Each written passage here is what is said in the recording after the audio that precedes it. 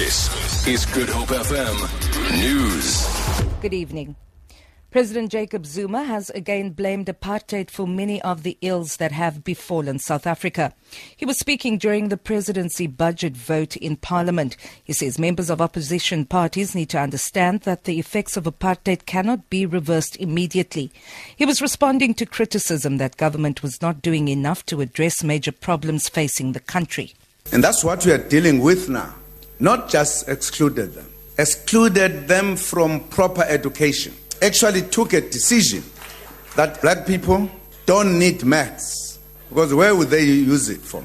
That was Dr. Verwoerd. It's not a secret. That's why we have the education problem today.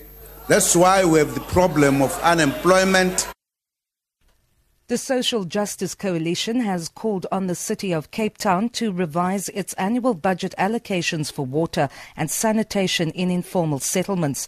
The SJC claims the city's draft budget for this financial year is inequitable, with only 22 million rand being allocated for sanitary services in 200 local townships. A group of activists earlier marched to the Civic Centre to hand over the memorandum of grievances. SJC coordinator Xolile Notshwala says they hope the mayor's final budget, which will be delivered on Friday, will be more equitable. This is only 2% of the total water and sanitation budget. And we're saying this is unfair and this is inequitable. And what we're saying is that the mayor must reconsider and tables a better and fair and more equitable budget.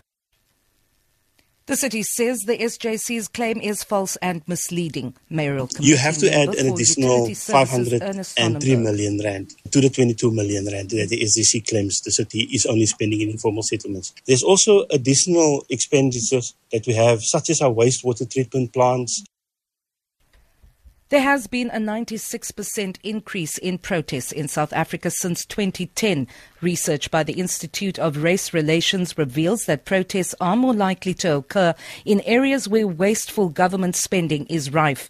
IRR research analyst Gabriella McKay says 21% of the protests occurred in Gauteng and 18% each in the Eastern Cape and KwaZulu-Natal. The Western Cape has the lowest level of fruitless expenditure. Murder-accused Christopher Paniatu will have to spend another weekend in the St. Albans holding cells in Port Elizabeth as he waits for the outcome of his bail application. Magistrate Abigail Beaton has postponed the case to June 4th when she will hand down her judgment on whether Paniatu will be granted bail. Paniatu is accused of being the murder mastermind. The mastermind behind the murder of his wife Jade on April 21st in a bail application that has stretched over almost a month. The court has heard details of Paniatu's alleged plans to have his wife killed, dating as far back as September last year. On the currencies market, the rand is trading at 12 rand 9 to the dollar, 18 rand 54 to pound sterling, 13 rand 12 to the euro. Gold is trading at $1,186 an ounce. The price of Brent crude oil is at $63.05 a barrel. For Good Hope FM News, I'm Vanya Kluter-Collison.